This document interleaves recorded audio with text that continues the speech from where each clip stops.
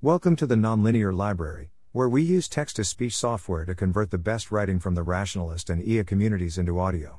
This is the Blue Minimizing Robot, Part 15, Secrets of the Eliminati, published by Scott Alexander. Anyone who does not believe mental states are ontologically fundamental, anyone who denies the reality of something like a soul, has two choices about where to go next. They can try reducing mental states to smaller components, or they can stop talking about them entirely. In a utility-maximizing AI, mental states can be reduced to smaller components. The AI will have goals, and those goals, upon closer examination, will be lines in a computer program. But in the Blue Minimizing Robot, its goal isn't even a line in its program. There's nothing that looks remotely like a goal in its programming, and goals appear only when you make rough generalizations from its behavior in limited cases. Philosophers are still very much arguing about whether this applies to humans. The two schools call themselves Reductionists and eliminativists, with the third school of wishy-washy half-and-half people calling themselves revisionists. Reductionists want to reduce things like goals and preferences to the appropriate neurons in the brain. Eliminativists want to prove that humans, like the Blue Minimizing Robot, don't have anything of the sort until you start looking at high-level abstractions. I took a similar tack asking ksvanhorn's question in yesterday's post: how can you get a more accurate picture of what your true preferences are? I said, I don't think there are true preferences. In one situation you have one tendency, in another situation you have another tendency, and preference is what it looks like when you try to categorize tendencies.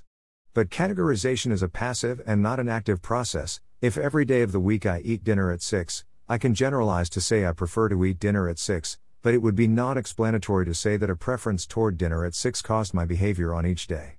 I think the best way to salvage preferences is to consider them as tendencies currently in reflective equilibrium. A more practical example: when people discuss cryonics or anti-aging, the following argument usually comes up in one form or another: if you were in a burning building, you would try pretty hard to get out. Therefore, you must strongly dislike death and want to avoid it. But if you strongly dislike death and want to avoid it, you must be lying when you say you accept death as a natural part of life and think it's crass and selfish to try to cheat the reaper. And therefore your reluctance to sign up for cryonics violates your own revealed preferences. You must just be trying to signal conformity or something. The problem is that not signing up for cryonics is also a revealed preference. You wouldn't sign up for cryonics, which means you don't really fear death so much, so why bother running from a burning building? Is an equally good argument, although no one except maybe Marcus Aurelius would take it seriously.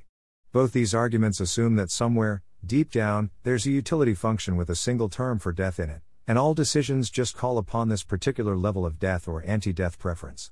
More explanatory of the way people actually behave is that there's no unified preference for or against death, but rather a set of behaviors.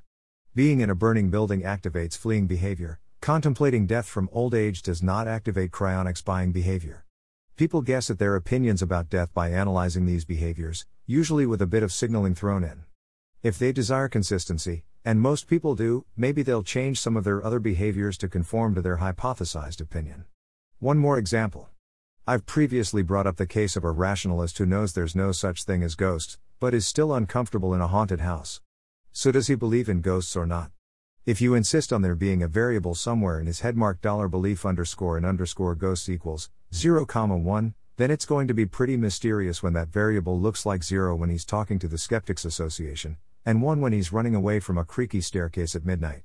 But it's not at all mysterious that the thought I don't believe in ghosts gets reinforced because it makes him feel intelligent and modern, and staying around a creaky staircase at midnight gets punished because it makes him afraid. Behaviorism was one of the first and most successful eliminationist theories. I've so far ignored the most modern and exciting eliminationist theory, connectionism, because it involves a lot of math and is very hard to process on an intuitive level. In the next post, I want to try to explain the very basics of connectionism, why it's so exciting, and why it helps justify discussion of behaviorist principles. Thanks for listening. To help us out with the Nonlinear Library or to learn more, please visit nonlinear.org.